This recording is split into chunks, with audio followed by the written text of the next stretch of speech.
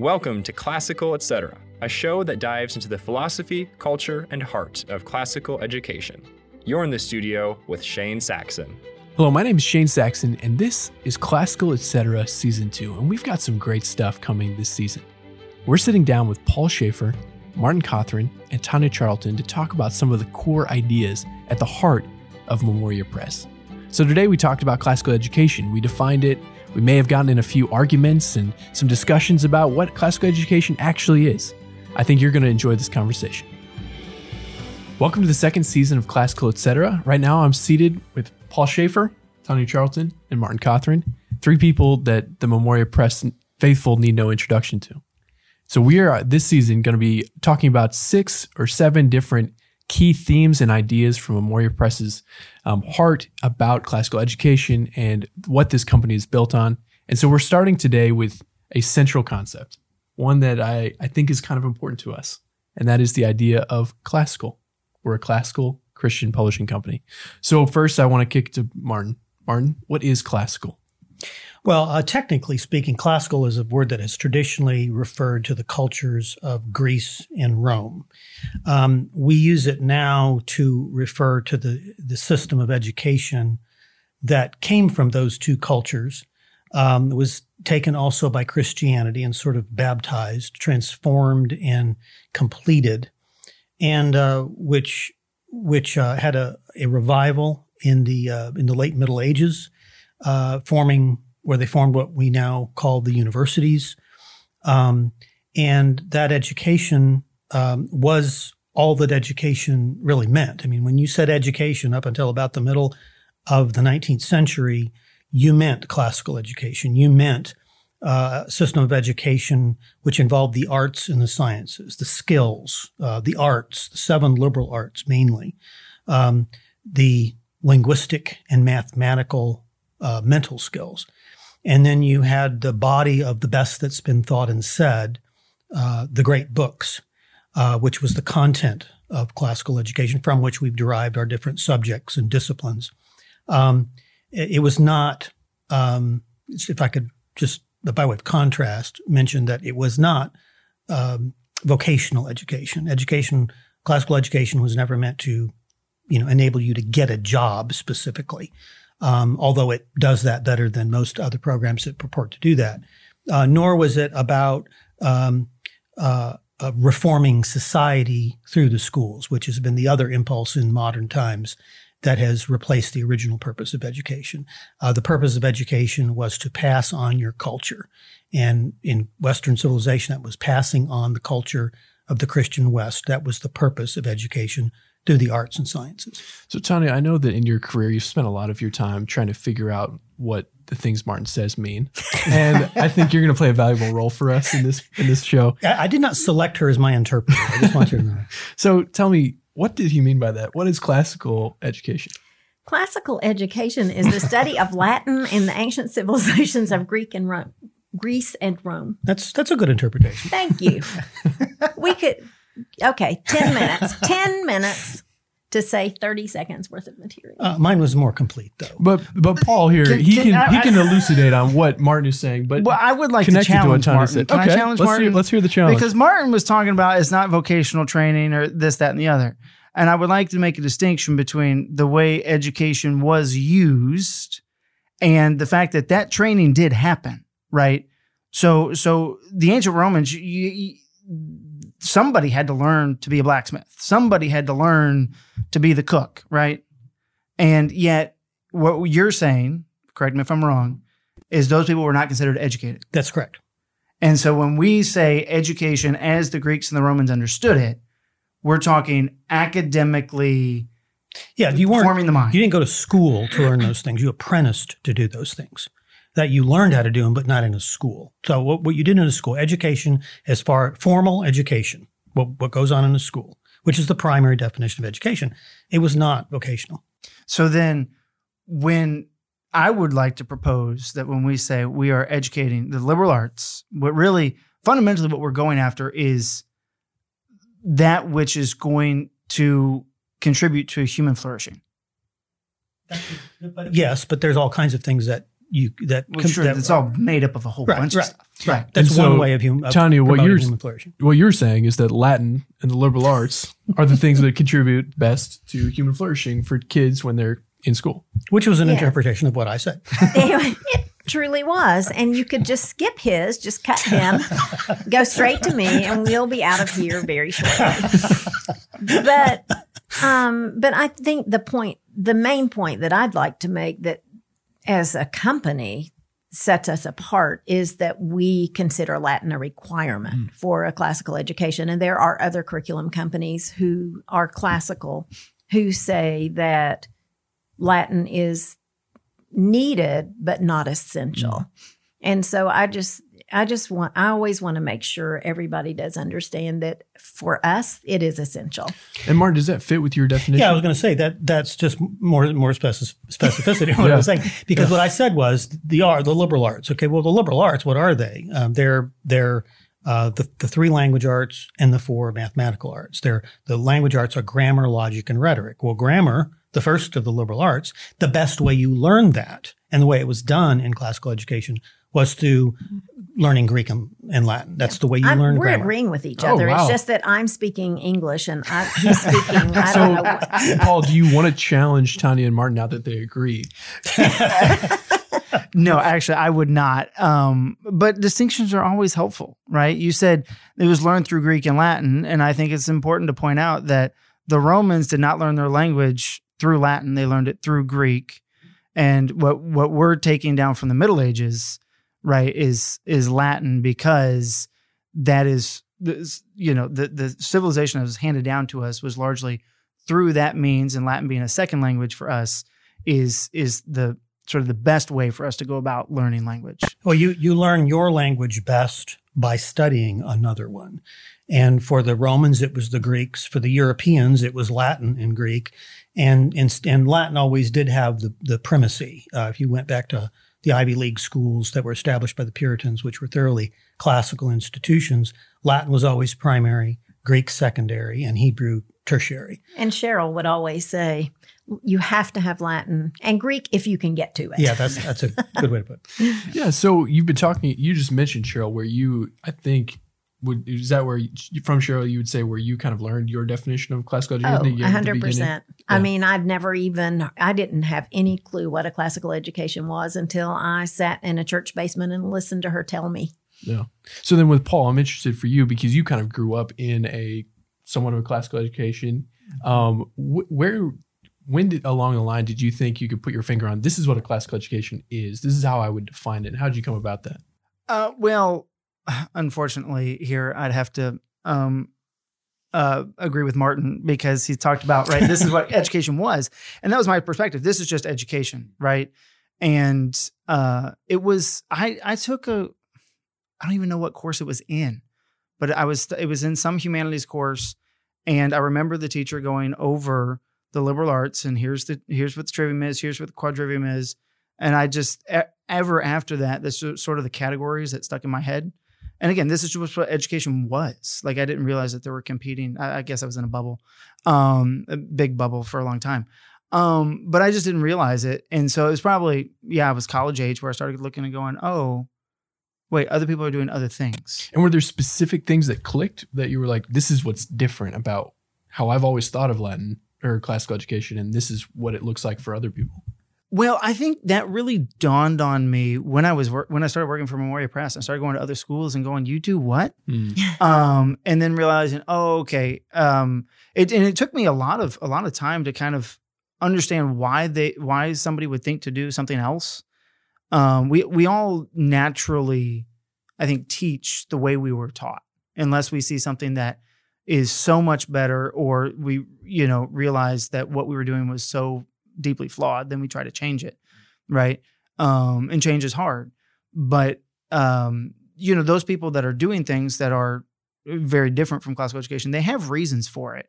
And if you can understand that and you say, okay, well, sort of your impetus for doing that is a good impetus, but you've kind of elevated it beyond its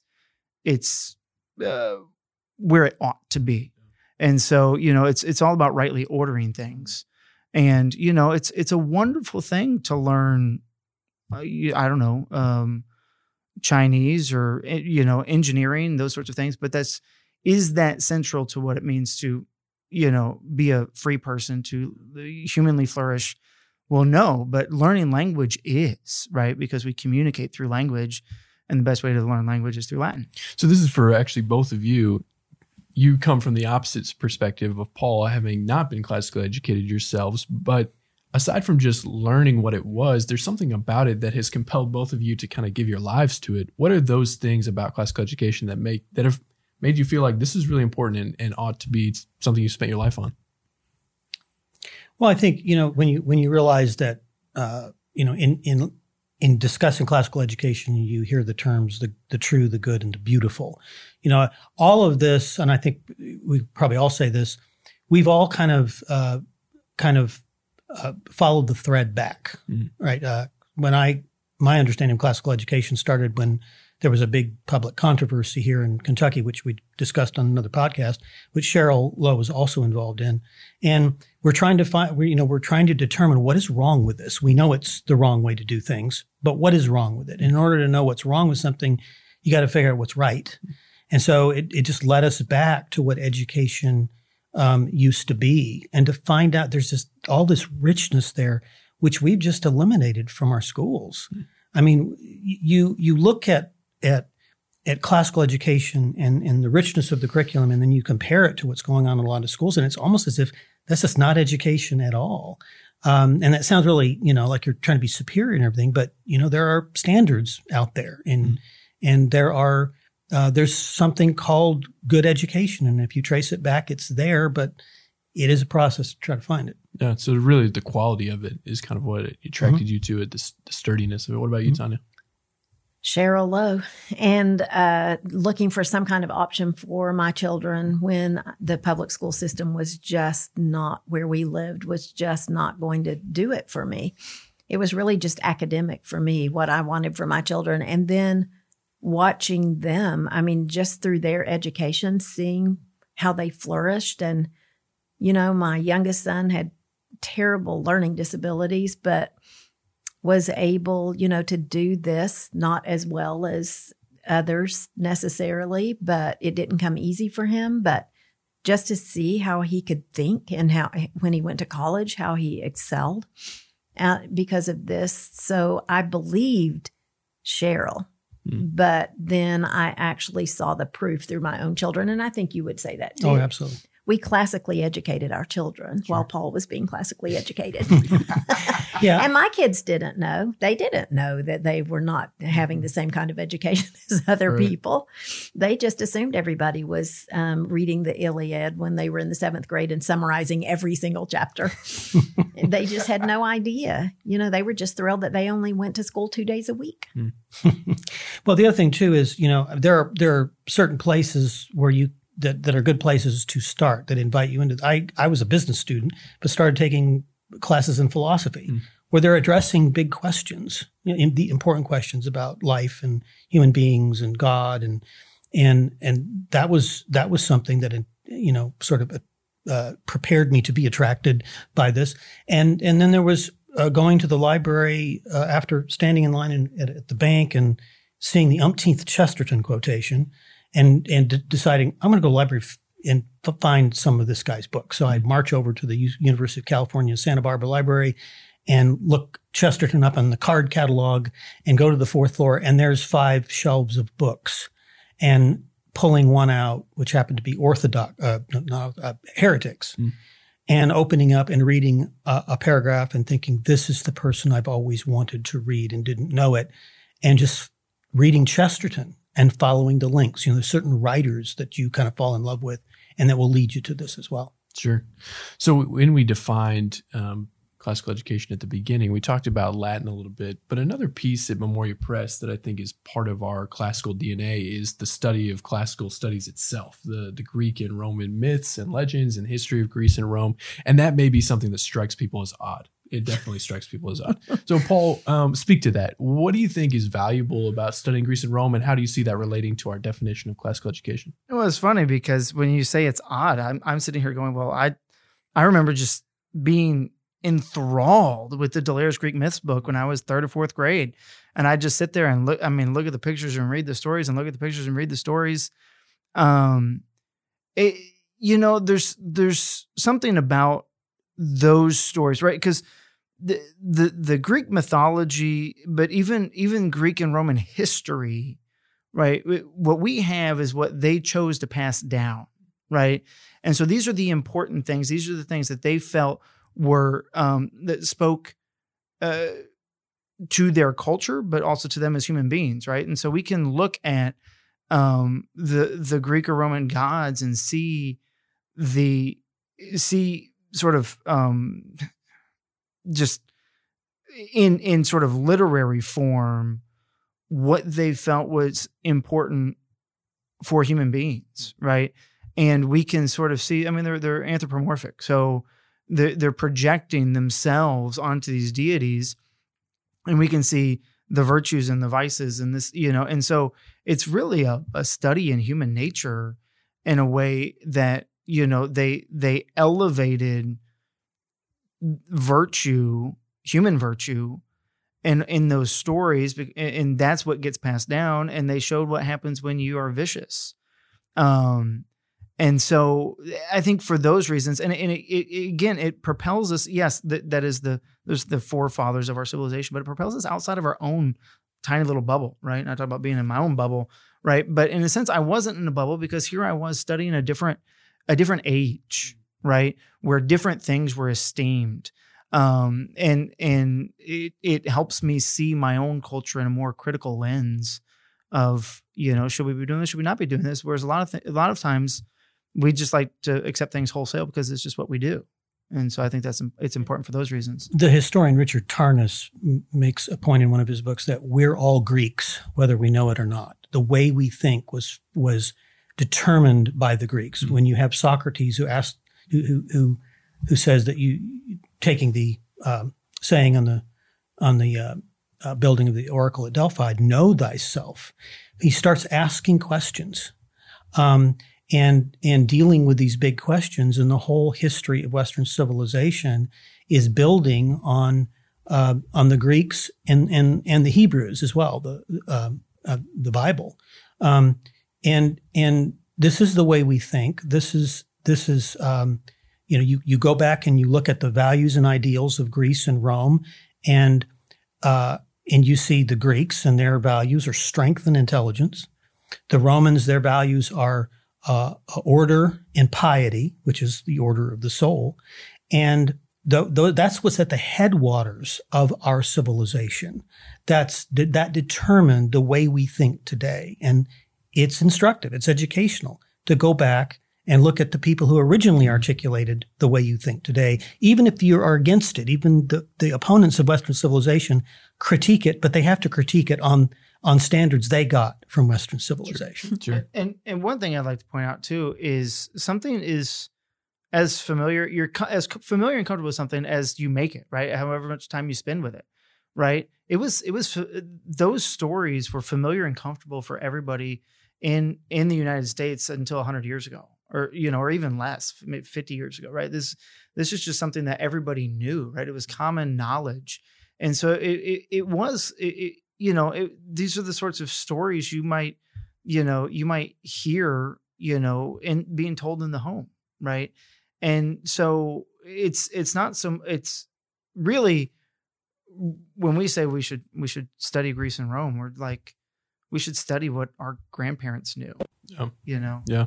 And Tanya, you were a classroom teacher. Mm-hmm. You actually taught these, and you still stand by them. So you saw it work in the classroom. What was your relationship to these stories and teaching them? Well, this is making me think of not just my experience teaching them, but yesterday I was observing a 4th grade classroom doing Famous Men of Rome, and they were doing the story of when they kicked the kings out and decided they would have consuls that would just serve for a limited time. They just no more kings, and the kids were so excited about that, and the teacher just did a fabulous job of connecting it to what the students know now about their own government. And it was just, it's just a beautiful thing to see that it is still relevant, but it's told in story form, Sure. which is so perfect for that age. But they're learning so much and they're excited, and it's hard. It's not easy, to talk about those things.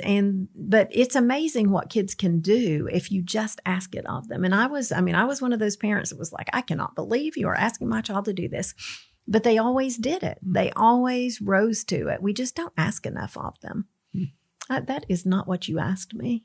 No, it was. It was exactly what I asked. I had that story on my mind. It's a great story, and I love it. So once we define classical education, the question that comes immediately is, we have a definition. What does it look like in actual situations? And sitting at this table, we've got online academy, a college, a publishing company for homeschool curriculum, and a school.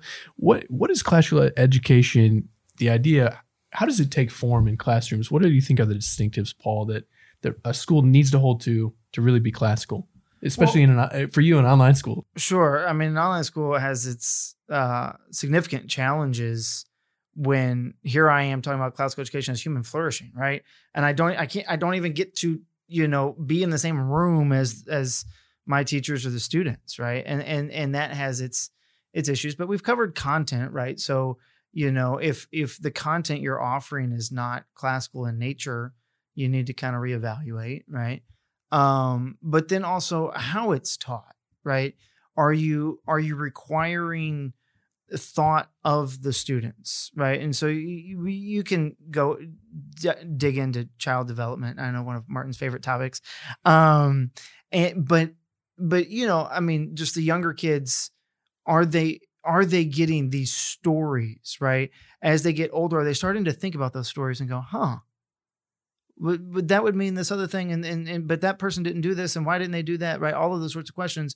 But if you're in the middle school or high school level, and the teachers are saying the character did this because of this, this, and this, you're not asking the student to think. And I think that's important to see in the classroom, that those sorts of skills are being asked, right? It's the liberal arts, it's skills. And if you're just being told what to think, you never develop that. Sure. And so I think that's important to see in a school. And sort of the last thing in my mind is just how we treat our students, how we deal with behavioral issues, how we deal with discipline issues, and that, it's a partnership with the parents. It's not us trying to pull this kid out of a family and do something separate. It's us partnering with them, and it's us treating them and giving them, an equal balance, justice, and mercy, right? Where we treat them as human beings and not as sort of automatons in a computer program, where, you did this wrong, you're getting this consequence, but okay, let me find out about your situation. How do I come beside you as a human being, a human individual with emotions and needs and, challenges and strengths. And so, all of those sorts of things. I mean, you give us 30 minutes. We could talk about this for days. Yeah. Well, and Martin, for you with a college, ideally, students would be learning the liberal arts at a much younger age, right? And so what does it look like for you all as you're thinking about how effective the college is going to be classical in some sense? Well, we're studying the works that classical education K through 12 is preparing students to read. We're actually reading them with adults who've already had an education that has enabled them to read great books, because great books are not necessarily easy. And we are teaching them in a class where we are using Socratic, almost purely Socratic instruction, where everyone has read the books and then they come together and they discuss them. We do that as adults. I know a lot of people want to do that down at the lower school levels, but when you're talking about classrooms like Tanya's talking about, you're always using Socratic discourse to a certain extent. You're asking questions. Anytime you ask a question, expecting an answer, that's Socratic.